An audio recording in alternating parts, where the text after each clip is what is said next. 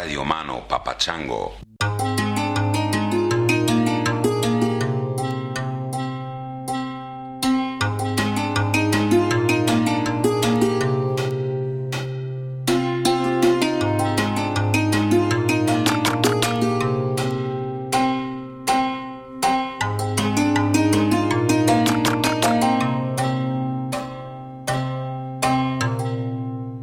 What up, ladies and gentlemen? Welcome to another edition of Tangentially Speaking. It's Independence Day. Yippee-i-oh. America. As the Irish playwright George Bernard Shaw put it, patriotism is your conviction that your country is superior to all others because you were born in it. Give that some thought. Everybody's fucking patriotic. Everybody thinks their country's the best. Native people, who I often lionize on this podcast and elsewhere, are just as susceptible to that as everyone else. If you look at terms like Navajo, Apache, Lakota, whatever, most of those terms that people use for their own community translate as the people. Right? Everyone thinks they're the chosen one. Everyone thinks they're God's children. Even people who have this Old Testament God that apparently hates everybody and fucks everybody up, they think also that they're chosen by an abusive, horrible daddy God. But, you know, he still loves us the most, even though he treats us like shit.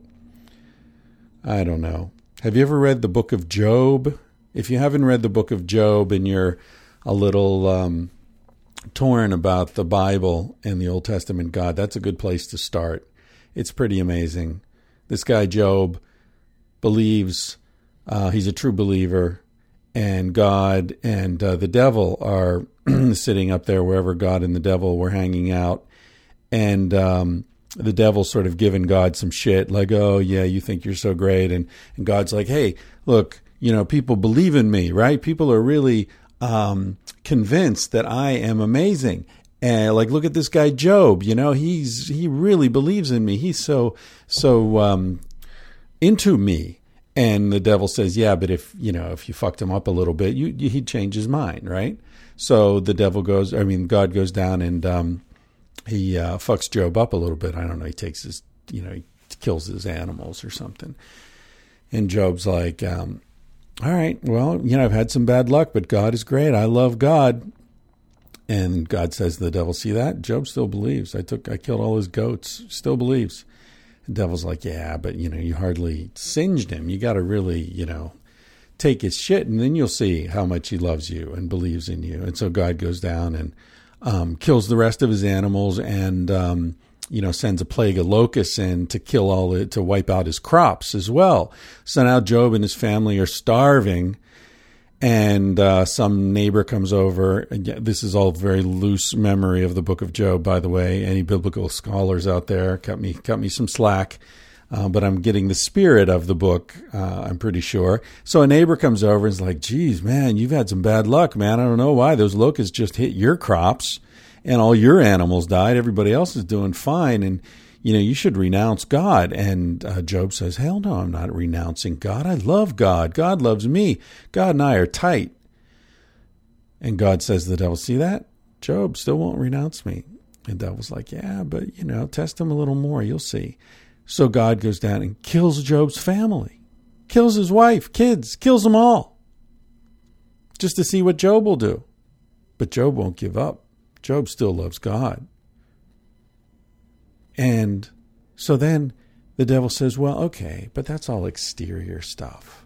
Anyone can give up their exterior stuff. So God goes down and covers Job in pestilent boils and burns all his property. So Job, by the end, is sitting there on an ash heap covered in boils and refuses to renounce God, even with all those tests, even after having lost everything. Now, this story is told in churches throughout the land as some sort of bizarre inspirational tale, I suppose. To me, that's a story of how twisted and fucked up that God is. I mean, Oh, by the way, the end, the happy ending, is even more twisted and fucked up. Okay? Because after all that, the devil finally admits, like, you're right. Okay, Job's a true believer. You're right. Okay, I lost the bet, right? So what's God do? He goes down and he gives Job twice as much land as he had before, twice as many animals, twice as many children and wives. So what is this? So God is like, it's all about quantity, right? Like, oh, sorry, killed your wife and kids, but hey, don't worry. Now you get twice as many. Wow, lucky you. I don't know. That's some pathological shit right there. I don't know how I got into that. Oh, God, patriotism. Right. Everyone thinks they're the chosen ones. So when you're out there watching the fireworks this weekend, or if you just watch them, I guess you just watch them because this won't go up till Monday. Hey, how about those fireworks? That was pretty amazing, huh? Anyway, that's what I have to say about patriotism. This is the first episode with the vets. I thought that Independence Day weekend was a good time to put one of these together. I've got 3 of them in the can. They're all fantastic. I'll probably do another couple, 2, 3. Talking to these people who are in the military, it's very interesting. It's a self-selected group because they're people who listen to this podcast. So, I'm not getting, American Sniper. Although this guy, Jared, was a sniper, a pig, as he calls himself, which I guess is a sniper without some of the official training. Anyway, before I say anything else about this, I want to play a song that Jared asked me to play, and it's a good song. It's by The Novelists. Apparently, I guess the lead singer in the band is a friend of Jared's, and he recommended the tune. And so here it is. It's called I Don't Want to Be Like You. I went to your college. I earned your degree. I paid for the right to be told who it is that you thought I should be. I was tempted in taking your lead, but the beggars, they're making me bleed. I don't want to be like you.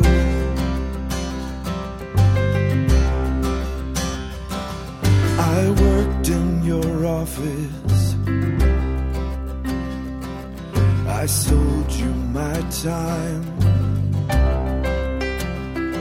So you asked me to throw in my family, my future, to watch how I'd climb.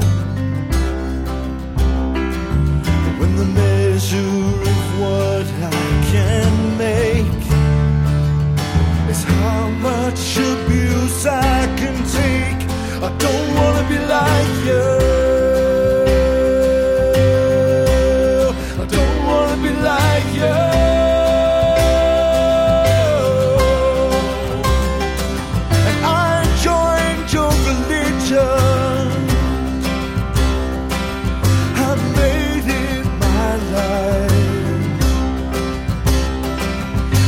Traded you all that I had for a promise of what I might find. And I'm not here to call it a lie, but when you're living for after you die, I don't want to be like you.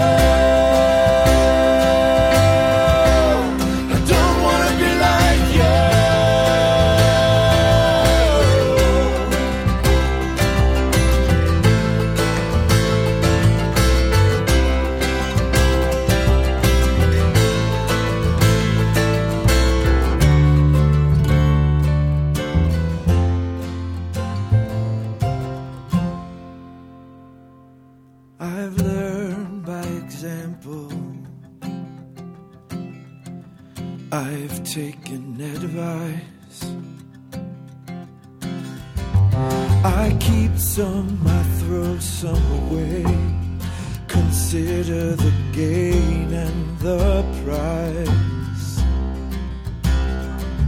But whatever whatever the cost, I will pay for having the freedom to say, I don't want to be like you. I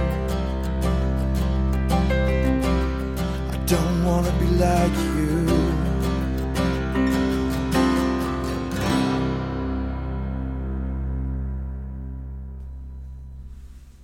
Good tune, huh?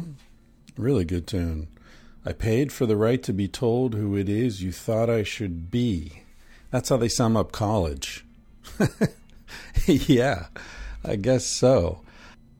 In the continuing series of updating you on this book I'm writing, I thought I would talk to you a little bit this week very quickly about the chapter I'm working on right now, which is I'm trying to introduce a new concept to American psychiatric and psychological diagnosis, which is RAS, Rich Asshole Syndrome. And my argument is that, we generally think that assholes are born. I think assholes are made, rich assholes anyway. And what I'm arguing is going to strike some people as really strange, I think, and probably piss off some reviewers, because I'm sort of defending rich assholes by saying, in a way, it's not really their fault. And I'm reviewing evidence that people become dicks when they're rich because they sort of have to in order to function. And I talk about being in India myself years ago, and for the first time in my life feeling like I was insanely wealthy because the amount of money that I was spending, to travel for a year could have probably pulled 15 or 20 or maybe more families out of debt that would, ruin their entire lives, I mean, what I spent on my ticket to get to India, I could have put a kid through school. I mean, it just, when you get into these bizarre sorts of scales, it's very difficult to wrap your head around it. And you're sitting there eating a curry that costs $2, and there are 15 or 20 kids standing there staring at you like starving puppies, and you sort of become inured to it. And it's not that you want to, it's that you have to. Or I remember meeting this guy in India, and this is in the late 80s, okay, before email, before internet. So when you went someplace, you were there, okay? It took months for letters to go back and forth. It wasn't like today where, you can text your mom in 10 seconds from any place on the fucking globe.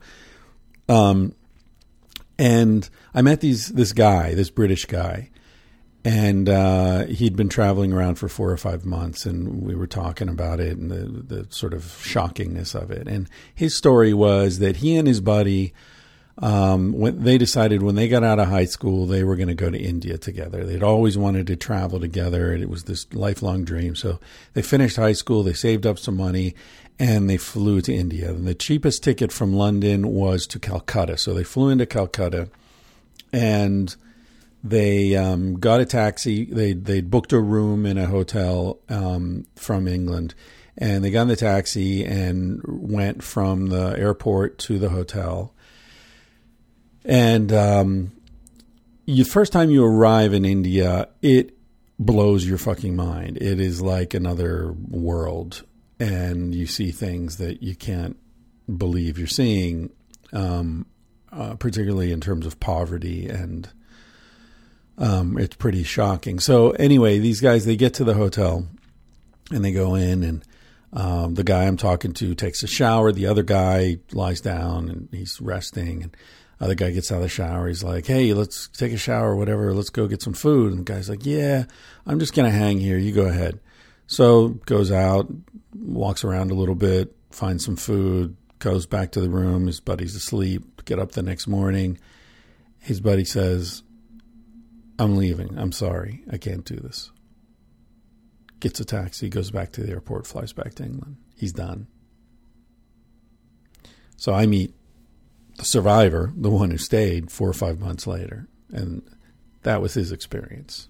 Came with his buddy. His buddy lasted not even 24 hours. The taxi ride from the airport Blew his mind.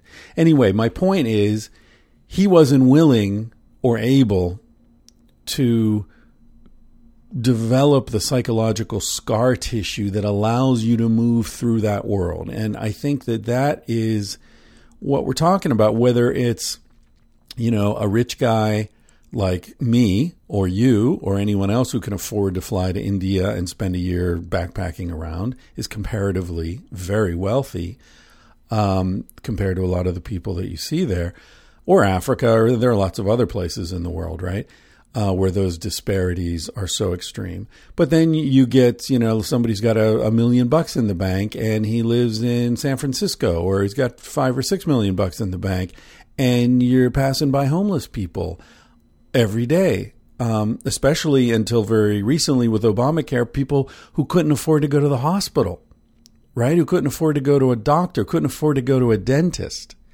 Do you help them? Can you help them? What happens if you help them? How many can you help? You confront questions that sort of force you to become a dick in a way, because it forces you to build up this emotional scar tissue. Anyway, I talk about in the book here, I'll read a couple paragraphs.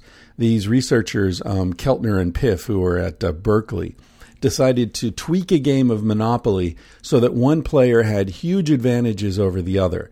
They brought in over 100 pairs of subjects into their lab and flipped a coin to determine who'd be rich and who'd be poor in the game. The randomly chosen rich player started out with twice as much money, collected twice as much every time he or she passed go, and got to roll 2 dice instead of 1, so they moved around the board twice as fast, right? None of these advantages were secret. All players knew, what was going on. But still, the winning players quickly showed the telltale signs of rich asshole syndrome. They were far more likely, for example, to display dominant behaviors like smacking the board with their piece, celebrating their skill. They even ate more pretzels from a bowl that was nearby.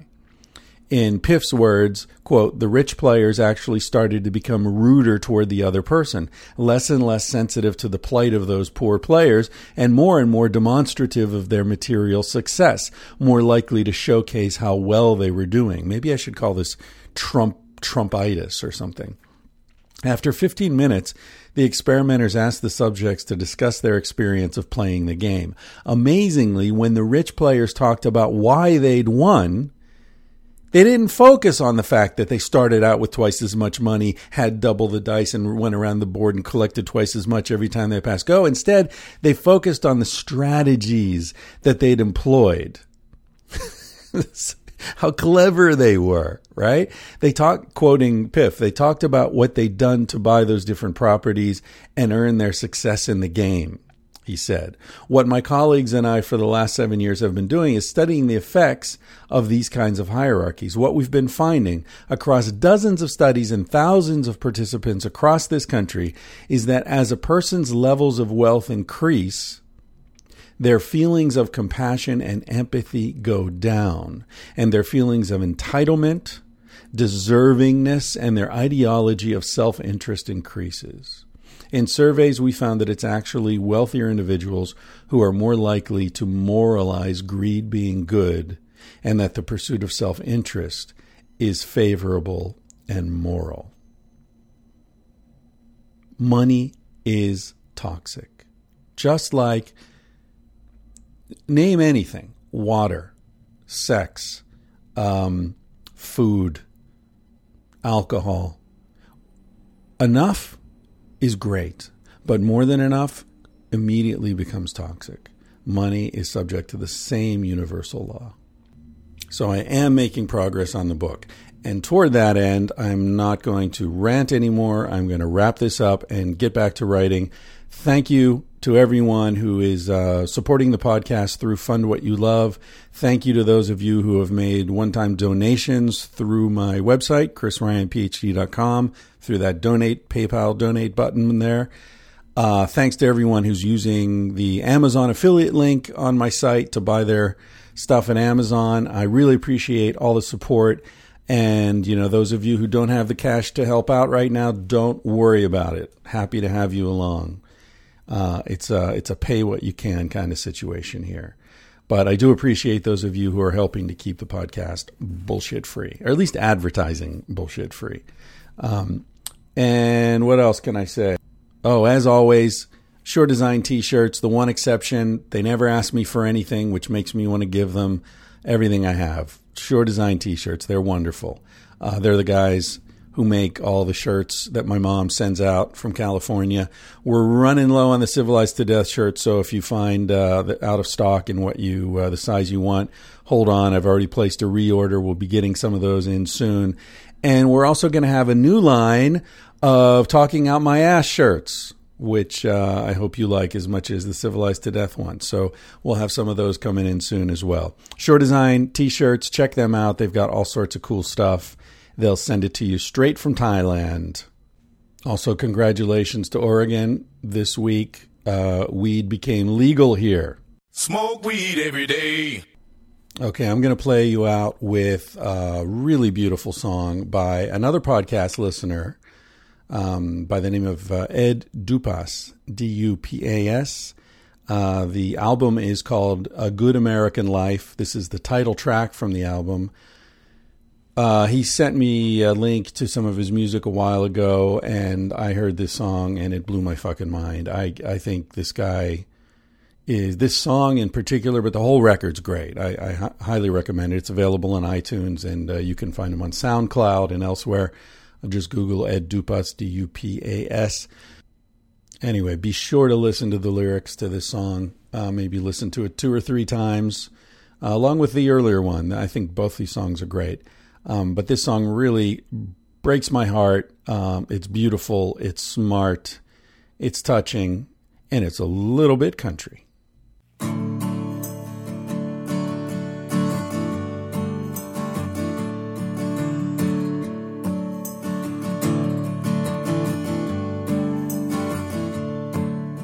I wake up in the morning, the alarm clock tells me when.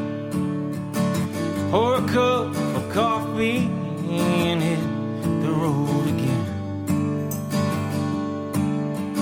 Find the nearest freeway. Yeah, I got places to be. That sounds like a good American life to me.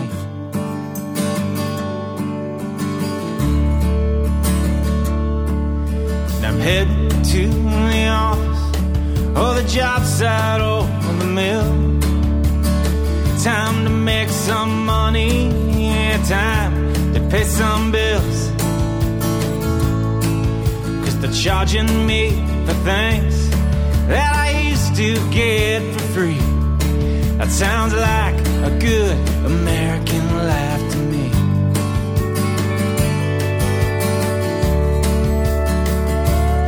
That sounds like a good American life to me. Catch my breath so I can tell myself I'm free. Feels like I'm running in circles. Guess I'll wait and see. That sounds like a good American life to me.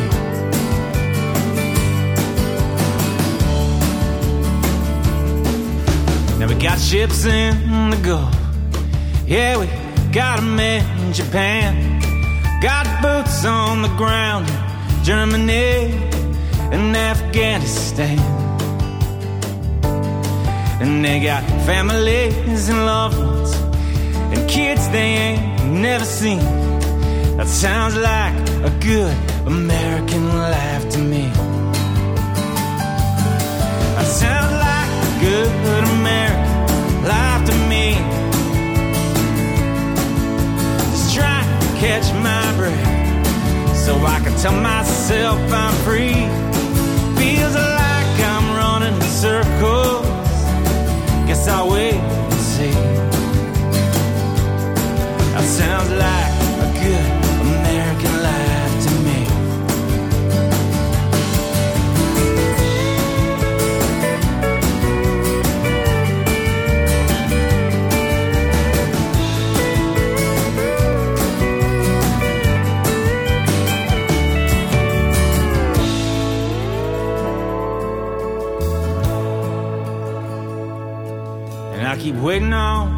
a whistle when everyone will stop. But they keep right on telling us there's room up at the top. So I'm getting up tomorrow. Guess that's how it's gonna be. That sounds like a good American life to me. That sounds like a good American life to me. That sounds like a good American life to me. That sounds like a good American life to me.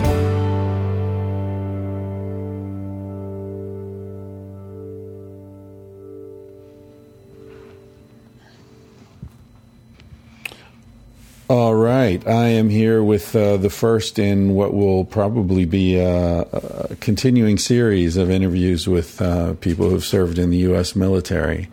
I'm here with Jared. Welcome, Jared. Hi, how's it going? It's going pretty well. You sent me an email outlining a little bit about what the basic parameters of what you did in the military. You were in the Marines, is that right? Yes. And 2 stints? One combat stint. The first time it was a deployment to Okinawa for training, and then we got attached to Security Forces Bahrain, and we were out doing Persian Gulf, Gulf of Oman kind of patrols on merchant marine vessels. And this was, you first got into this in 2000? Yeah, I joined in 2000 right after I graduated high school, and that was July, graduate boot camp around October, and then come that February, I was in my unit doing full-time training, got deployed the following February, right after the whole September 11th thing, but that was, like I said, to Okinawa as a regular deployment, and then attached to Security Forces. And then later in 2003, went over to Kuwait and then was there for the invasion of Iraq. So what led you to get involved in the military in the first place? You said you entered right out of high school. Yeah, probably a whole lot of reasons. Get out of the house, get away. My older brother joined the Air Force, and I was looking to be competitive, and of course the Marines is harder than the Air Force, so why not go full bore? Just decided that was the way I wanted to go. It was all moto, and felt like service was a good thing. That's how I was kind of brought up, so decided to go for it. Right. And so then, your father was in the military? No, my grandfather was. My uncles were, so it was kind of a lot of family had been. My dad's an engineer, so totally different mindset. And did you get what kind of feeling did you get from your uncles and your father and other people in the family? Were they encouraging you to get into this? Yeah, I mean, even my dad was kind of encouraging. He thought it'd probably be good for me to get some structure and some training, and that was before, like I said, before September 11th, so it didn't seem as dangerous when I joined as it did later. But yeah, it was kind of a feeling of, it's a good way to go. It's a good way to get some college money, get some structure, some discipline, get out of the house, kind of grow up a little. So yeah, I mean, most of my family was encouraging. Yeah. And your uncles, were they deployed to Vietnam, or where were they? Yeah, one of them was. My grandfather served at the tail end of Korea. And then one of my uncles was a Green Beret in Vietnam. So those are the ones that were deployed. And I mean, they weren't pushing it, but they were just supportive. They're like, yeah, that's a good way to go. That's interesting. I have an uncle who was in Vietnam as well. Well, actually, three uncles, but I'm thinking of one in particular who was a Marine, and he had a horrible time. I mean, I think he was a tunnel rat. You know about that? Yeah. Yeah, he was. It's kind of similar to what you're describing. There was a lot of competitiveness. He had an older brother who sort of, I think there was a lot of sibling rivalry, at least from the younger brother's perspective. Yeah. And joining the Marines was a way to prove something to his brother. But it was 1968, I think, the first time he tried to enlist, and he was too small. Right. And so, he didn't make it through the initial screening. But then I guess the Marines changed their requirements, because they needed more guys, and so they lowered the requirements. And he went to boot camp. I think he got bounced out of boot camp and then went back again and finally made it through. And then after all that struggle to get in, he ended up as a tunnel rat. My God. Yeah, a lot of the small guys did. That was a horrible job. Yeah, about as bad as it gets, I think. I can't imagine anything worse than that.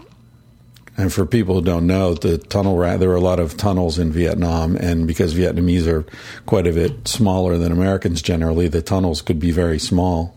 And so when they discovered the tunnels, they'd throw grenades down into the tunnels, and then somebody had to go down in there and explore it and make sure everybody was dead. And so you're just crawling through body parts and stuff. It must have just been unbelievable. With just a pistol.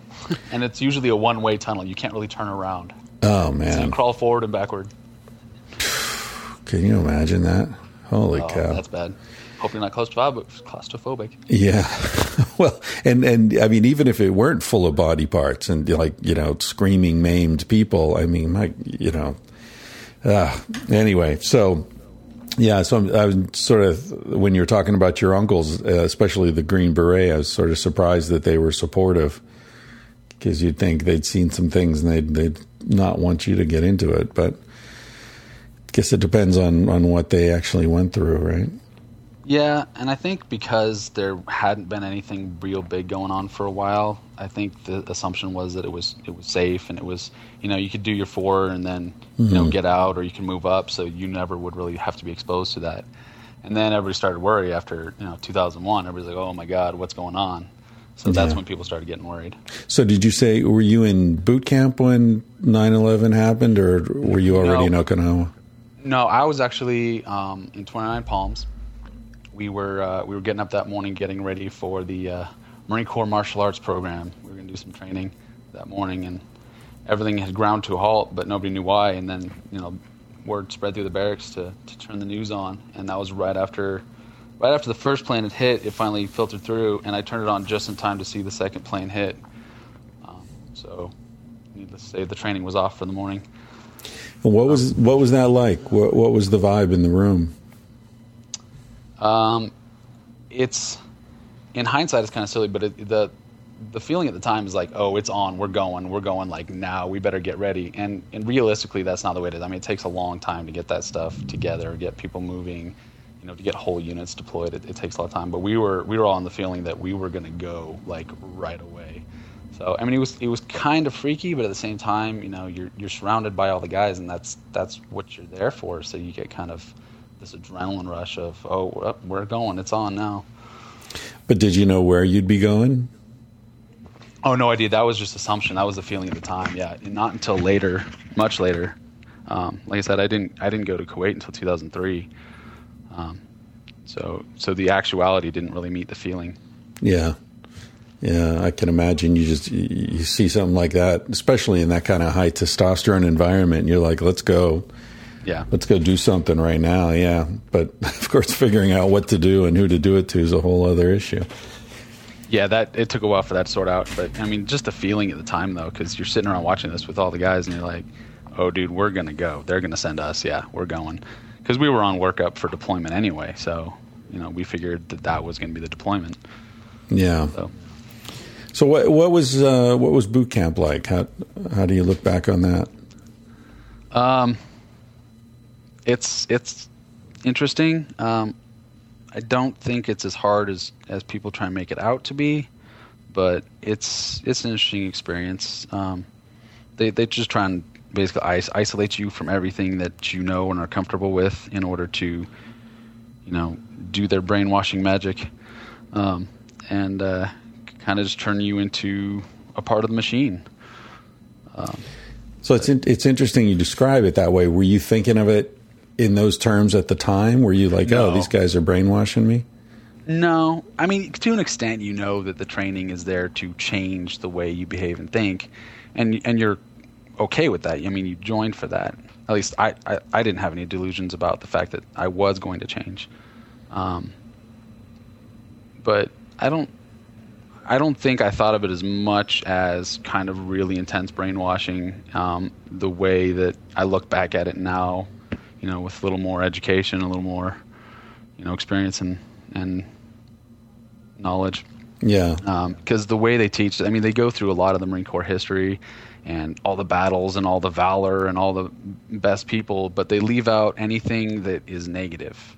And so you only get this really one-sided, just myopic view of this is awesome and you are part of awesomeness now, so you better be awesome yourself. They don't bother to tell you anything bad.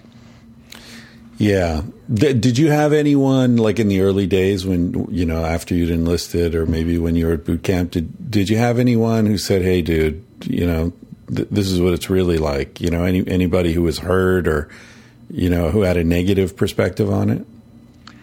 Not a lot of people were really negative about it. I had this one guy, because I was taking martial arts on my own, and there was this guy at the studio I went to, and he was an old Air Force guy.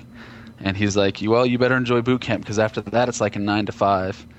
And I kind of laughed it off because his job in the Air Force was an elephant handler for like parades and stuff. So I'm like, well, your job would have been a 9 to 5. I'm joining the infantry, dude. Like, it's not like that. So I kind of blew him off. And he's part right and part wrong. I mean, there's a lot of days where, you're in the barracks and you're doing, bullshit training and bullshit paperwork and sitting around and so, I mean, there's a lot of monotony and boredom to it. But then, you go out to the range and you do some training, and it's fun, exciting, and fast-paced. So it's kind of an on or off switch. Yeah, I understand.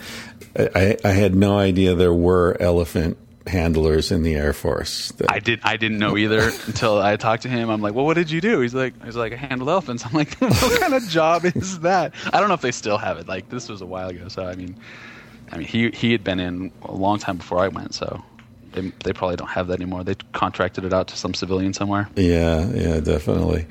So we're at boot camp, and you're physically, you didn't find it as challenging as you were expecting? It's hard. I mean, and I was a tall, skinny guy.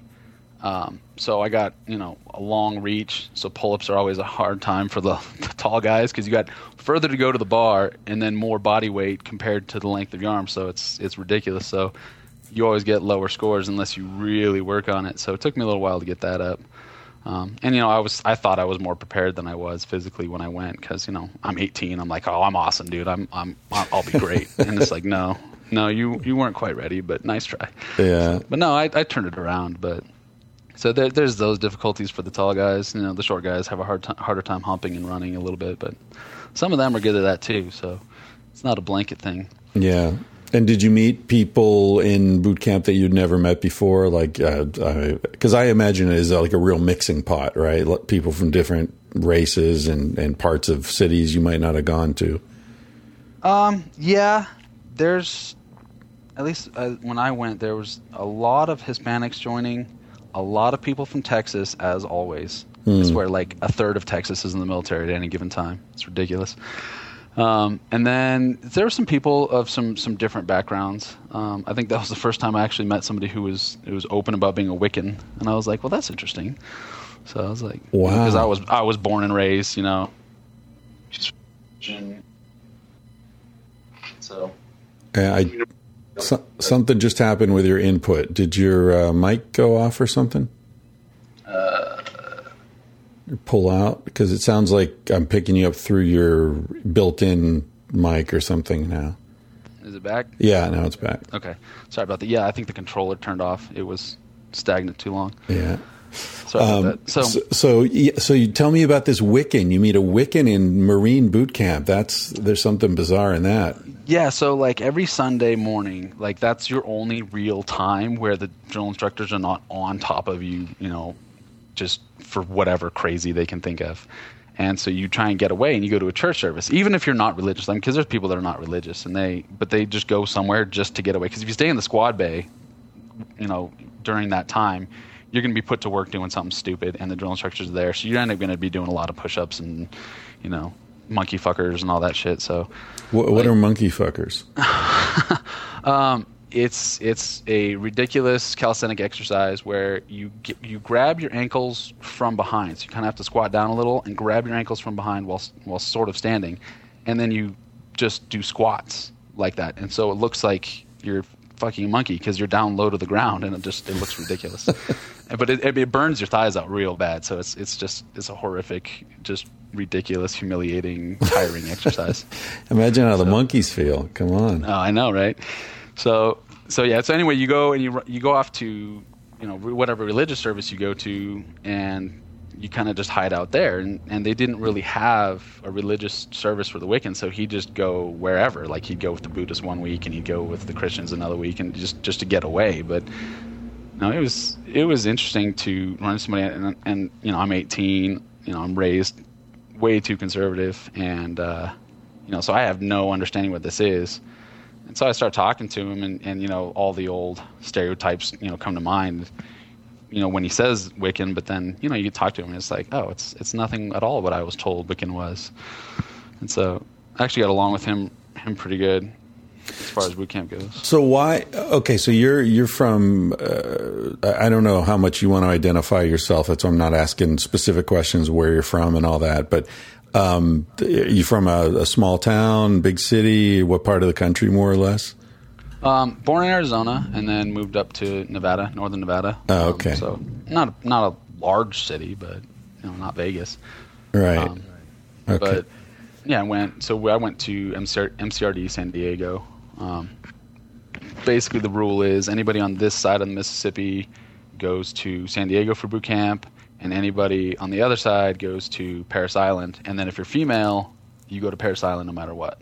And that's the way it was when I was there. I don't know. I heard they were going to integrate San Diego, but I'm not sure if they have. So, like I said, that was 15 years ago. So why the hell did a Wiccan join the Marines?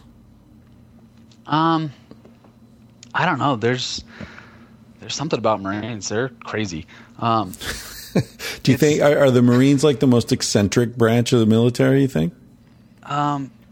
It's weird. Like you look at the commercials for the different branches, you see them on TV and stuff, and they got the Army commercials, and they show you the action, and they show you all the cool stuff and the high-tech gadgets, and then they promise you school money, and they're like, yeah, you'll get training, and you'll get expertise, and you'll get money for school, and they sell you something. They're being salesmen, and the Navy does the same thing, the Air Force, aim high, Air Force, into the blue, kind of crazy stuff. But the Marines, then they just show you some crazy commercial. Like the ones I remember were like this guy fighting the dragon, and then he beats the dragon, and then like the lava pours down. He's in the dress blue uniform, and he's like got the sword. And it's like, but they're not telling you anything. They're not promising you anything. All they're showing is like you fight something, and then you're different, and it's cool. And so like I think it has a certain kind of draw, like that a certain person identifies with and goes, yeah, I'm going to do that. And I think they're all a bit nuts. Right. So, yeah, I agree with you. That makes sense. It's appealing to a personality type as opposed to a rational decision. Yeah. Yeah. That's it. So what was your personality type? I mean, because you sound like a pretty rational, level-headed guy. What was it about the Marines how come you didn't, become an elephant handler in the Air Force? Well, like I said, my older brother joined the Air Force, and he was he's still in the Air Force, actually. He's coming up on his 20 now. Wow. But he works on aircraft, and he had a pretty good run of it. And when he came home from talking to recruiters and stuff, and he was telling me how much money he would get for school if he wanted to do the GI Bill and the training and all this other stuff. And I mean, honestly, I wanted to get out of the house. I have 3 brothers, so I have 2 younger and 1 older. So I wanted to get out of the house. I wanted to get away. So it's like an instant exit. You don't have to try and get a job, and save up for down on an apartment and move out, but you're still only like 6 blocks away from home. And so like it was just a way to get out. Right. So I was gone. I was done with school. I hated high school. So I'm like, as soon as I'm done, I'm going. And So there was that aspect to it. There was the kind of upbringing of, service to your country, and you need to, give back and all this other stuff. So there was that. And so I think there was a multitude of factors of why I joined. Yeah. Factors that probably don't apply now, but I'm not sure if I'd do it any different now. Well, I mean, they might not apply to you, but I'll bet they apply to a lot of 18, 19-year-old guys. Oh, I'm sure. Yeah. I mean, that's what I mean, though. They don't really apply to me because I've changed so much, but part of the reason I have changed is because I had those experiences. So, even if I could do it over again, I probably would, just because otherwise I wouldn't be me, right? Mm. Yeah, that's some circular thinking that can get you in all sorts of trouble. I mean, I actually made fun of that in this book I'm writing. There's a line where I make fun of that way of thinking, and I apply it to Charles Manson. Like Charles Manson is saying, "Hey, I have no regrets," because everything I did led me to be who I am today. Yeah, but who you are today is horrible, right? I guess he probably wouldn't think he's horrible, right? In his head, nobody does. He thinks he's awesome. He's like, yeah, I'm cool. I was good. Like, no, dude, you're a whack job. It's true. Yeah.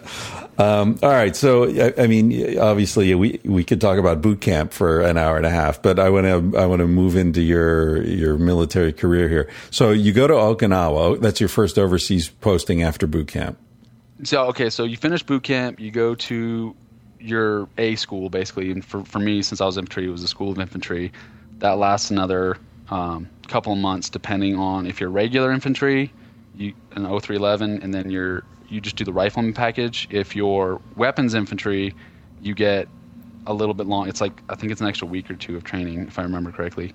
And you do the basic 0311 training, and then you do specialized weapons. So I was an anti-tank assaultman. So we had to learn the Dragon anti-tank missile, the SMA rocket launcher, and demolitions. So things like Bangalore torpedoes, C4, TNT, and various applications of making tank traps and felled trees and all sorts of stuff.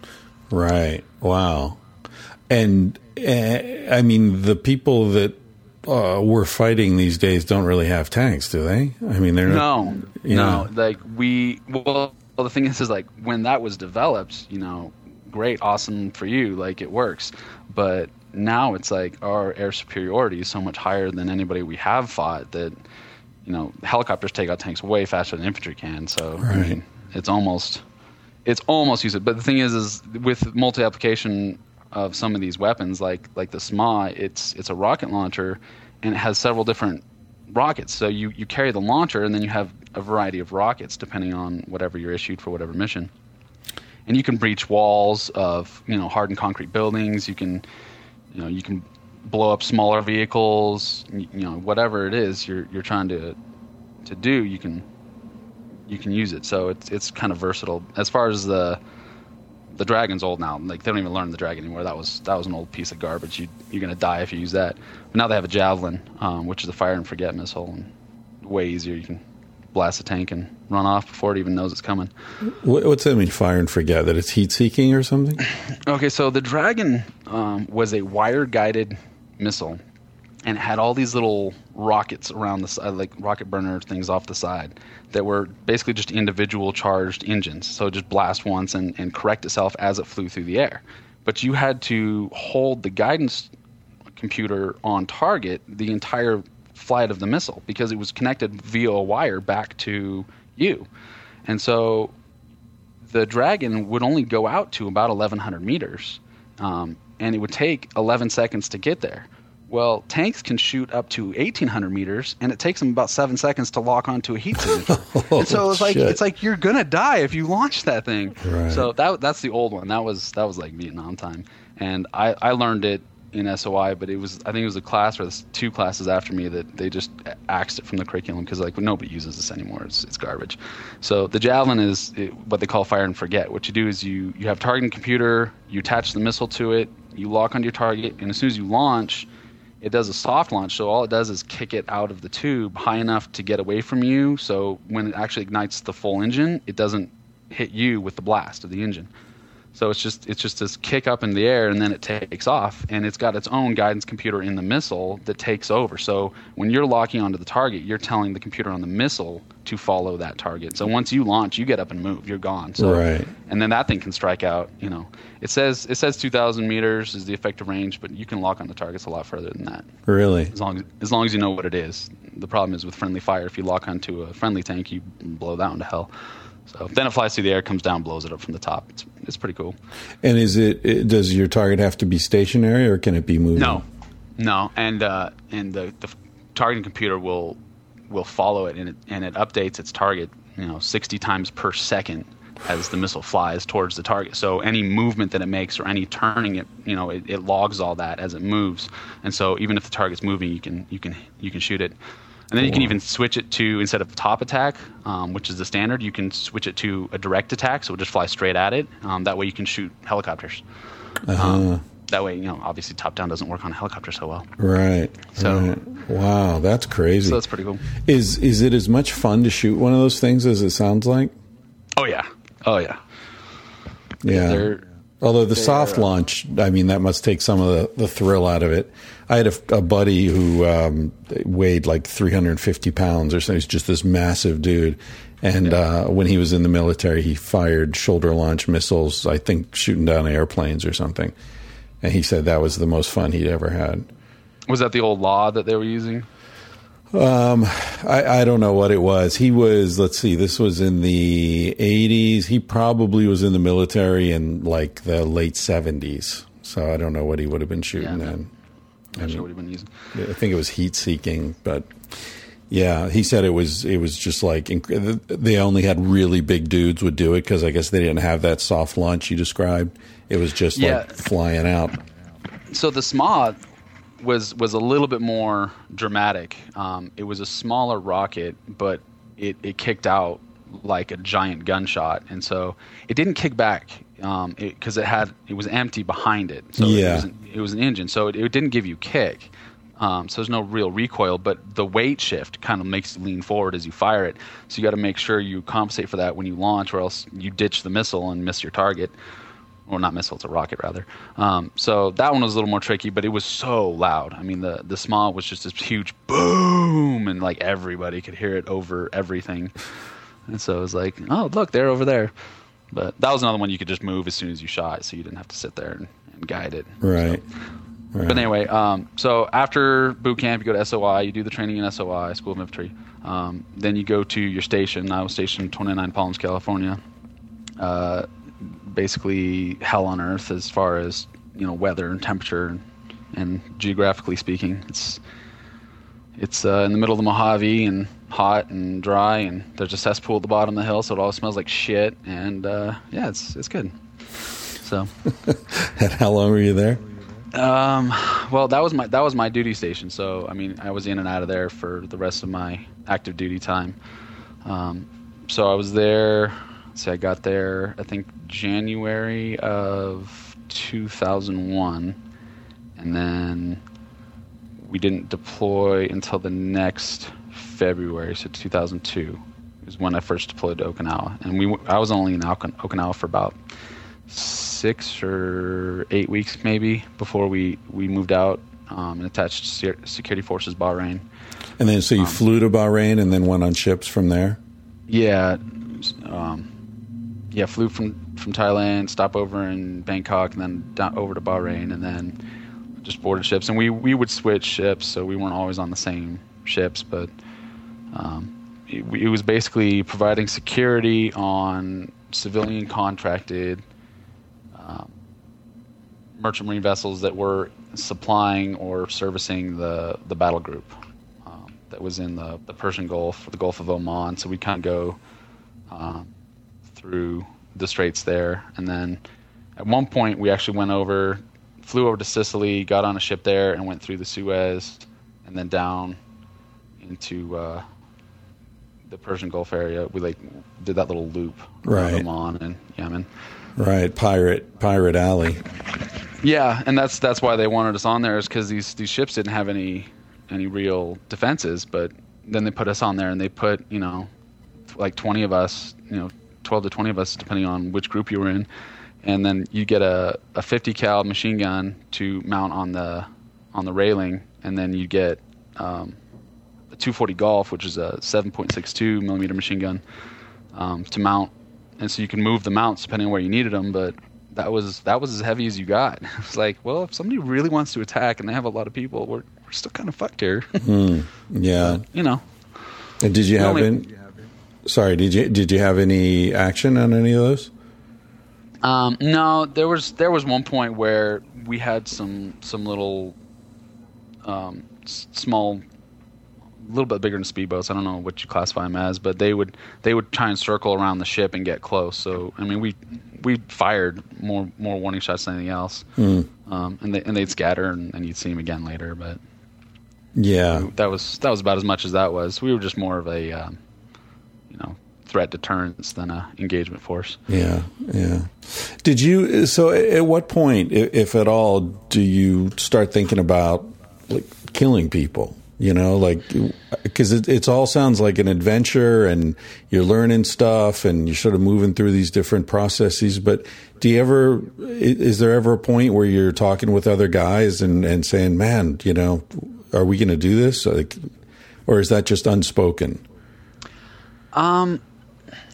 It's not, I don't think, at least not out loud, we didn't reflect on it as far as like a moral or ethical thing, like is it okay or should we even be doing this or should we even be here? It was more like this is our job, and it was kind of like the lens in which you view the world and the environment you're in is like we are here to protect our interests, and if somebody wants to throw themselves at us, then that's their problem and you shouldn't have done that.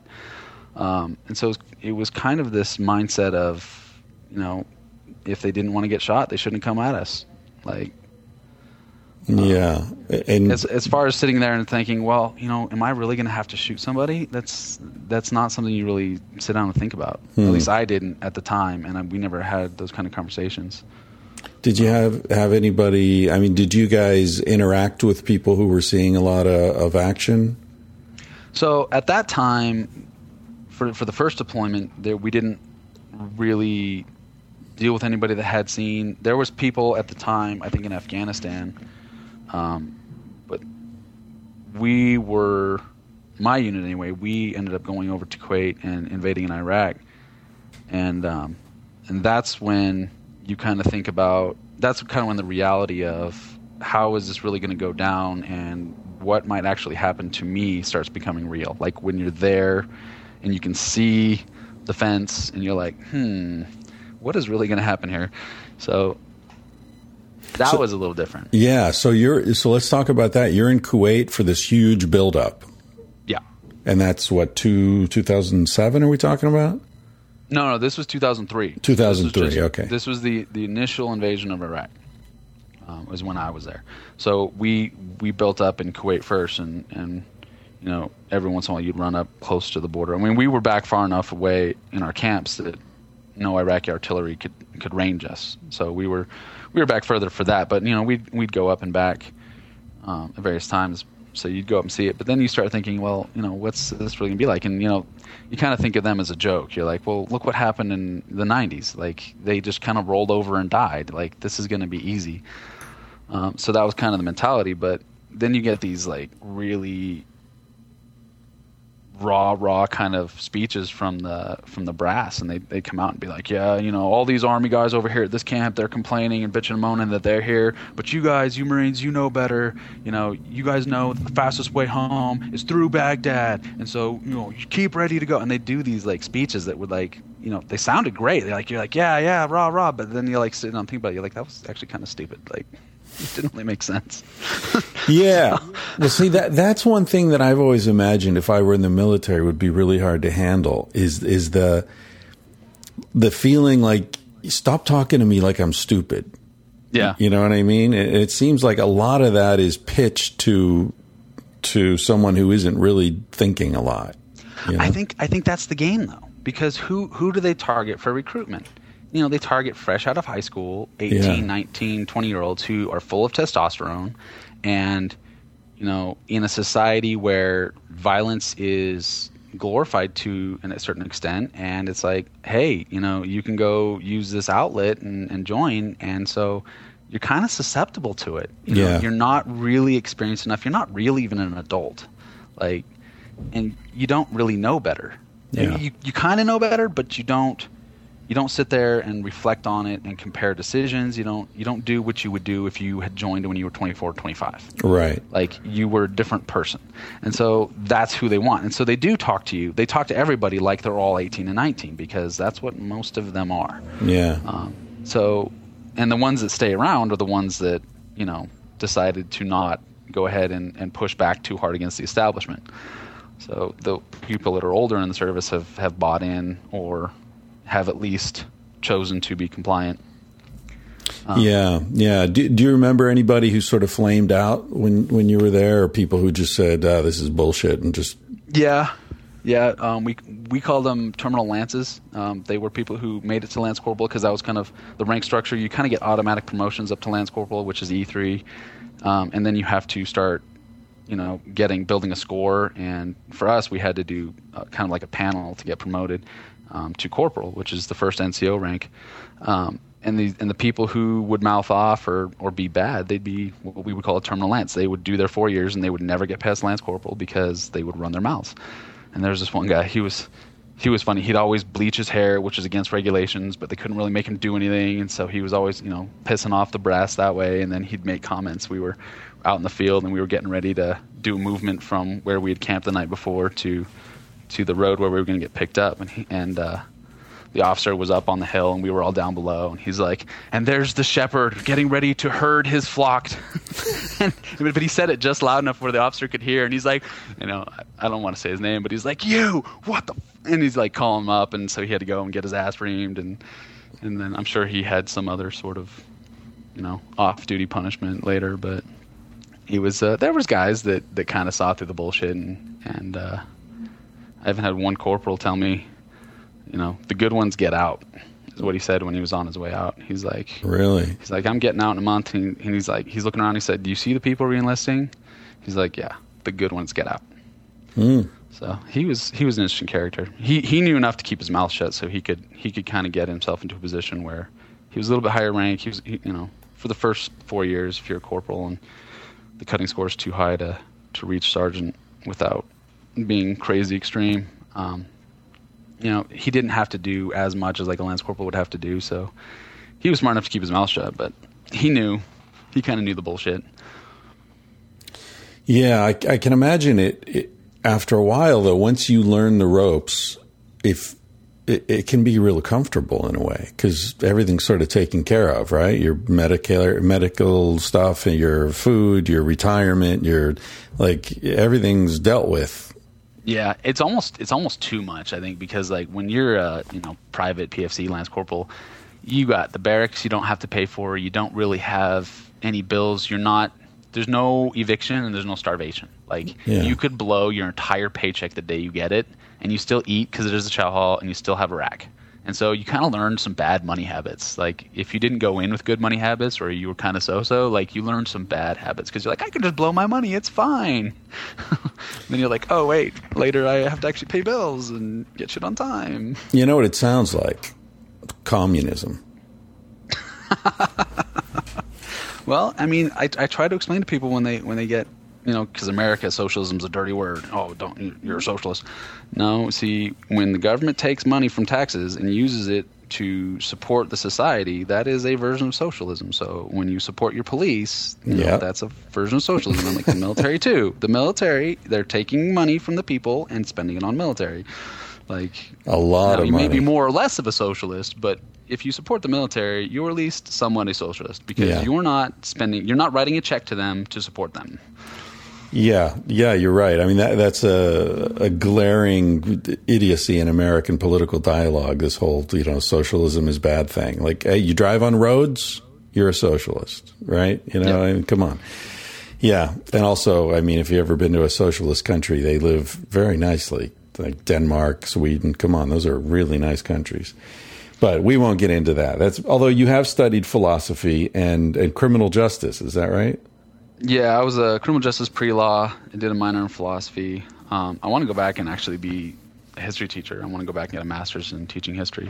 So I'm hoping to go back this fall and do that or start that, but Interesting. we'll see how that goes. Yeah, that sounds good. So speaking of history, so you were there, you were a part of history. So you're in this, you're in Kuwait.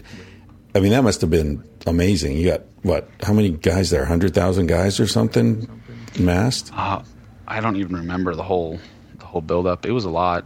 Yeah, and just the planes coming and going and all the equipment being staged. I mean, Jesus, that's like 100,000 Burning Mans.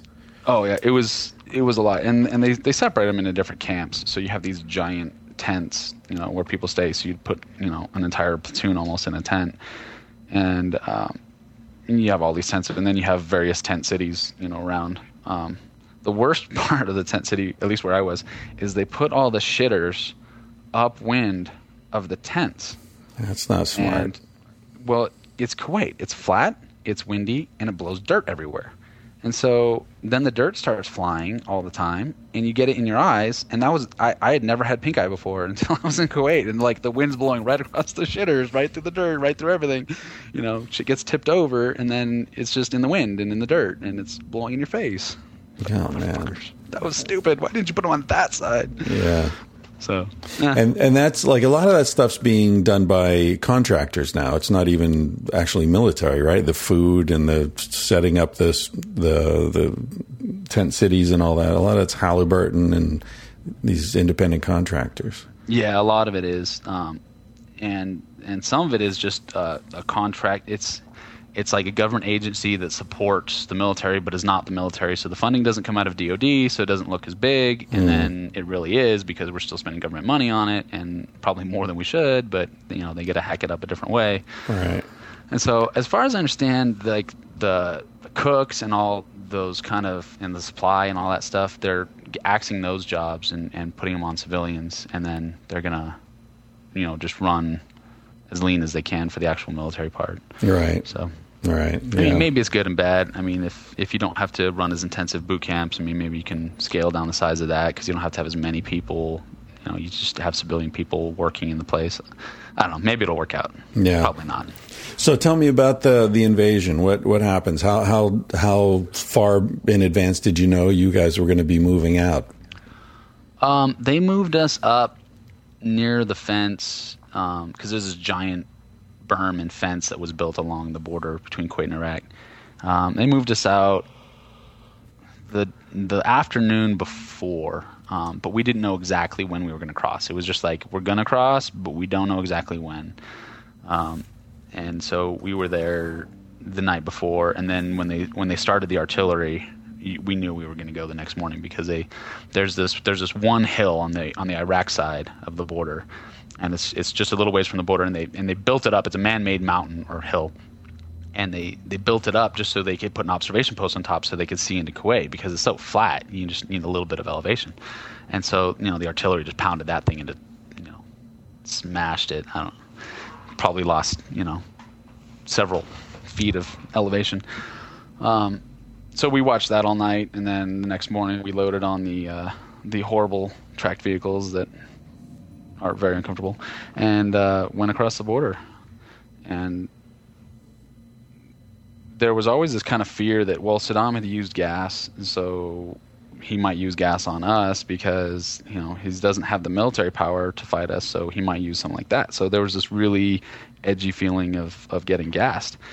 And so as soon as we were going through the fence, they did this breach in the fence, and we were going through, and they have these separate vehicles that do all the nuclear, biological, and chemical detection, and for some reason their sensors got tripped, and so it goes over all the comms, gas, so everybody puts on their gas mask and they're like, oh shit, here we go. And that's a bit nerve-wracking, I think, because you hear all the stories about gas and what it does to you. And so we went through, and then it came back. It was something else had tripped up their sensor, and so it was called clear. But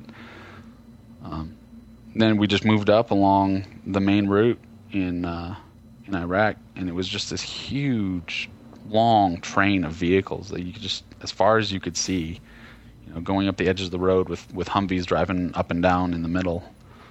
for whatever reason. And were there any Iraqi people in sight, or did they just all scatter? I don't think they knew. Like a lot of people in southern Iraq and away from the cities are country bumpkins. They still have mud huts that are half brick, half mud, and they farm their little bit of land and do what they can. And like we would roll up, and they would just be like astounded that we were like, "What is going on?" You could just see the look on their face. Like I don't think they knew. They didn't have radios. They didn't have power, so they had no idea we were even coming. So it was like, sure, hey guys, what's up? So yeah, and a lot of the forces that were supposed to be there were some tanks and stuff, but the helicopters just blew what was there, and then it was pretty clear. We didn't really have any kind of issues until we got up towards Al Qut. I can't remember how far from the border that was. That's when there were some firefights going on. That was really the first of anything that we did, because the rest of the time was sitting in tracks. It was 10 hours at a time sitting in this tracked vehicle on a paved road, so it vibrates like madness. Oh wow! And you can't get out, so you got to take a piss, and you're just sitting there, and it's just vibrating the whole way, and you're just like, I really got to piss right now, and there's nowhere to piss, so you just have to hold it. But it got a little better once we got past Qut. We started to fan out a little bit. There was more disembarking from the vehicles, and then finally we got. Mine, because I was javelins, I was a weapons guy. I was part of weapons company, and we got attached out to the other companies, and so we had to ride with them, and that's why we were on the tracks. But once we got recalled back to the weapons company itself, we started in the Humvees, and that was a much better ride.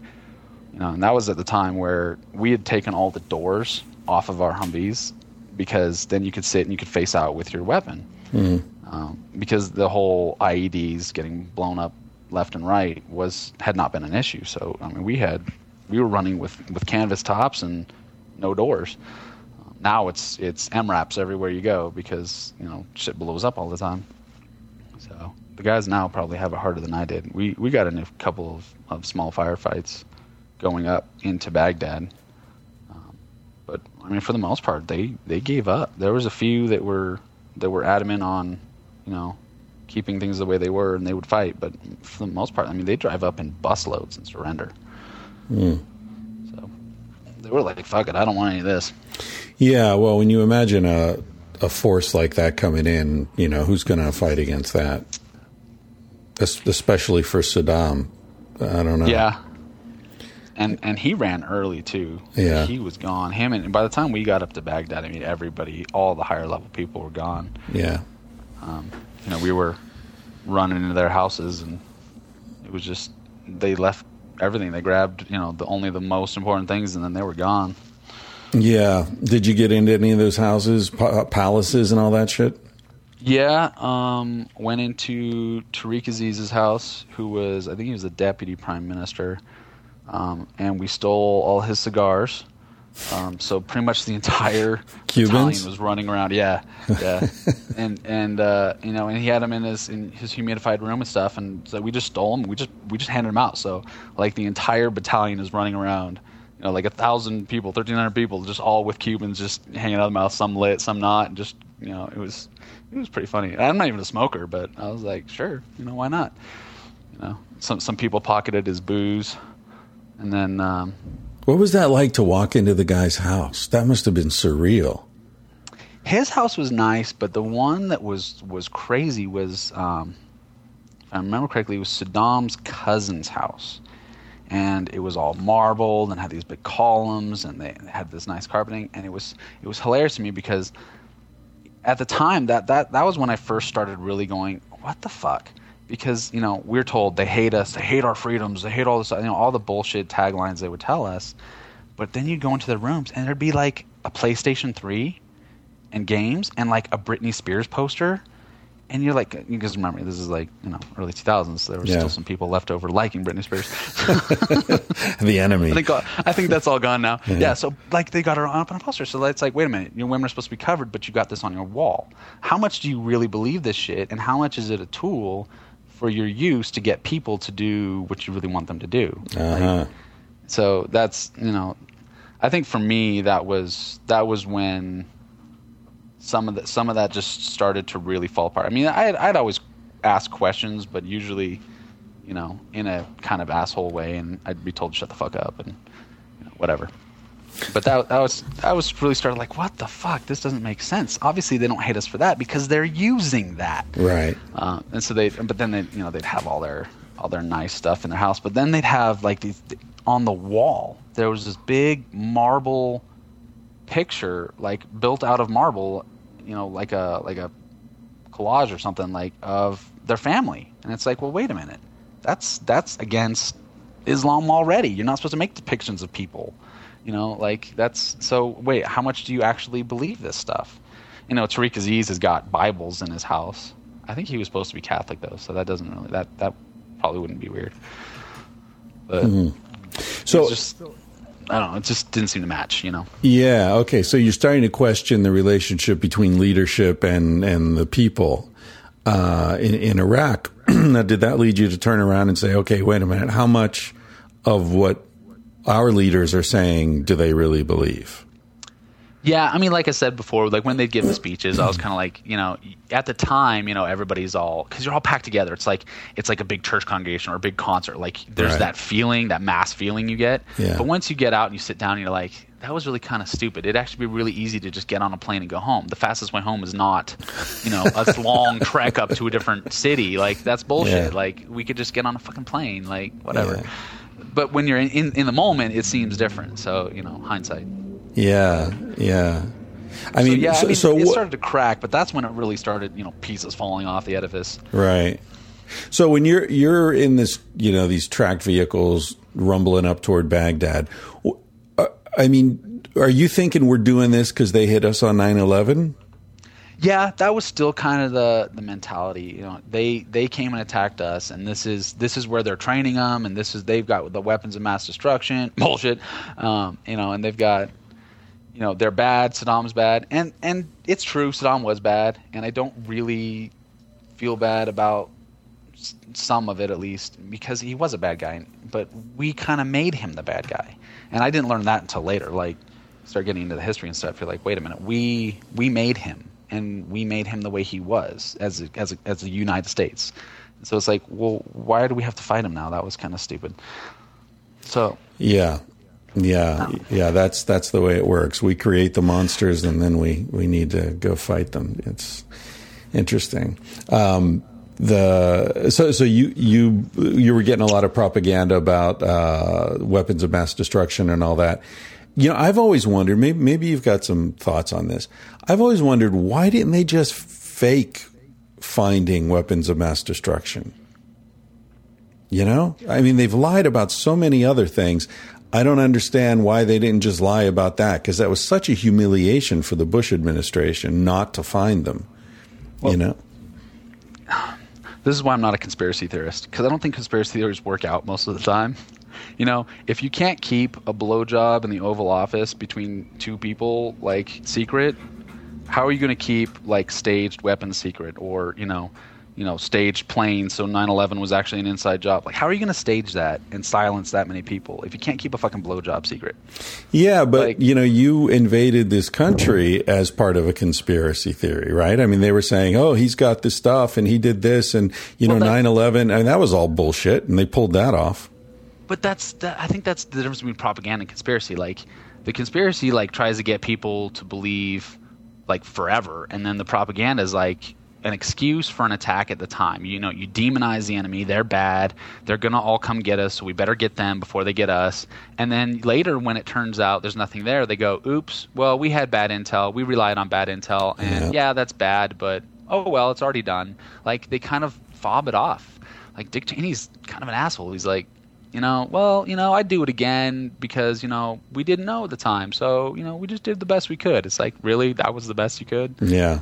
So I don't think they could have staged it. I don't think they could have put in, fake WMDs to then say, look, we really found them, because then, you get weapons inspectors in there, especially if they're UN weapons inspectors and they're not on the take. Right. Like, I think it's easier to just say, oh, well, we fucked up, and then the news cycle moves on, and there's some sex scandal, and everybody forgets.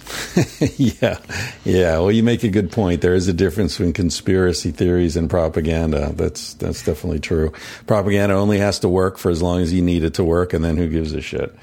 Yeah, I mean, the Germans weren't the Huns. Like, oh well, Well, yeah. All right, so we're coming up on an hour here. I don't want to take up too much of your time, but I got plenty of time. I mean, looking back, as long as you want. Oh, thank you.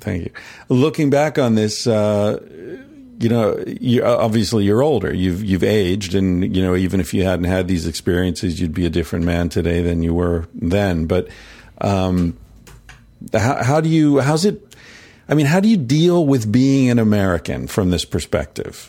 And it's not just American, it's a thinking person, because other countries have their own bullshit as well. But what do you feel like? We just passed Memorial Day. How do you feel about celebration of this sort of hero worship of military culture? I can't stand the hero worship part. I get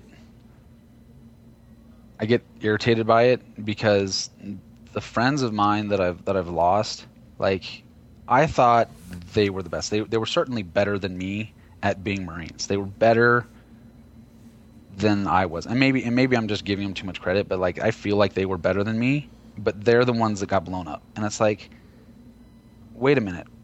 How does that make them a hero because they got blown up? Like, it's not like the shitty shithead, recruit that barely made it by all the way this long. He's not the one that gets capped. Like, it's almost random.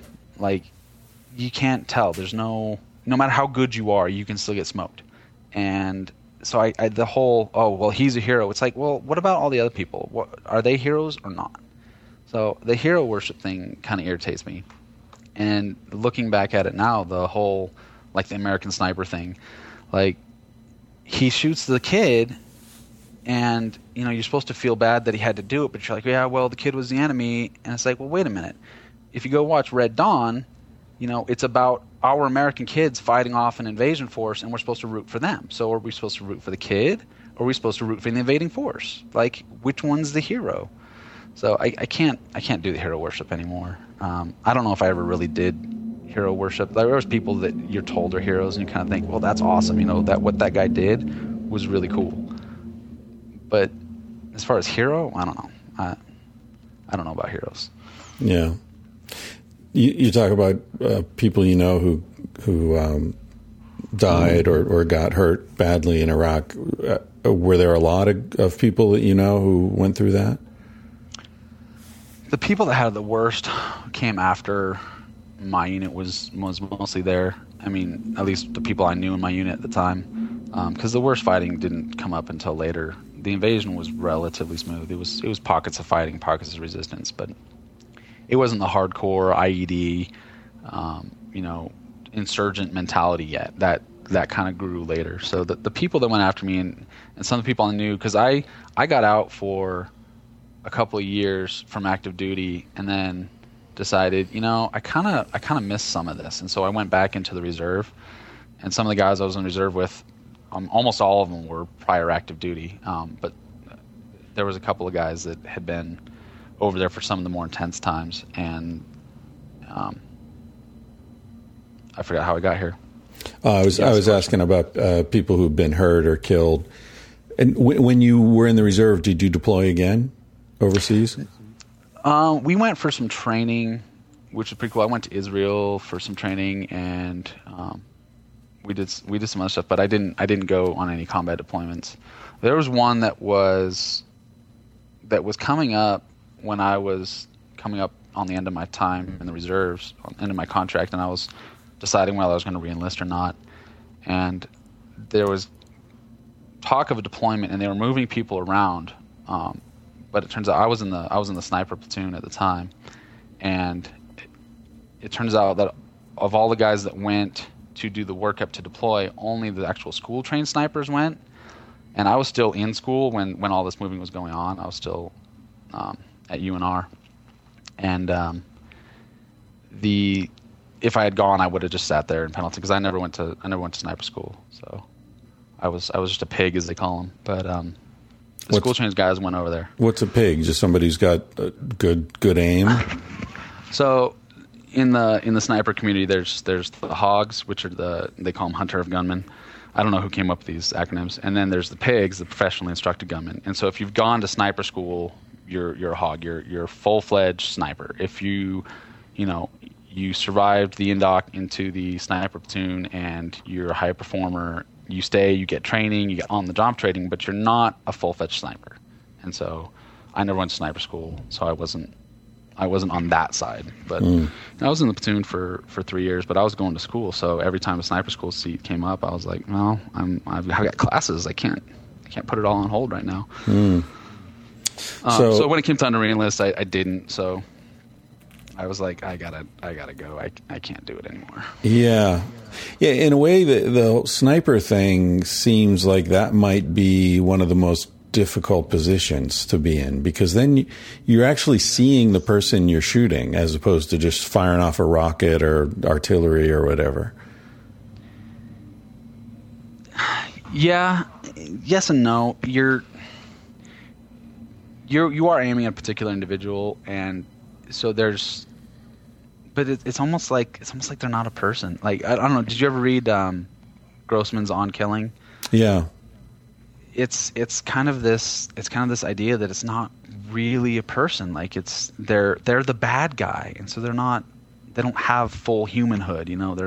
They're just kind of the enemy. That's the mentality. That's the training. So I don't know. I never had to do it, so I can't speak from experience on that particular one.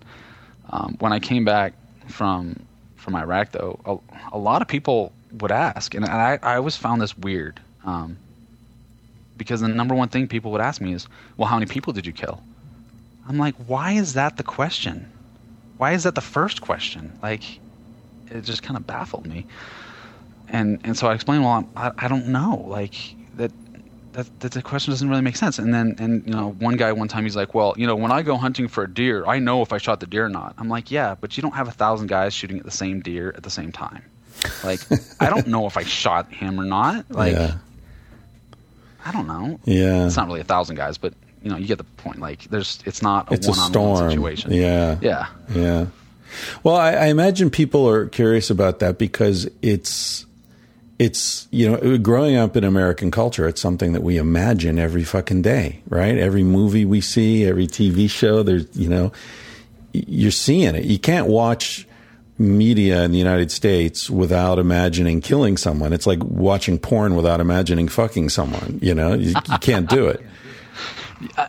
I think there's more a stronger connection to like the porn and imagining doing it when you're watching it than when you see it on TV. It's more like you imagine the situation, I think, because you know what it feels like.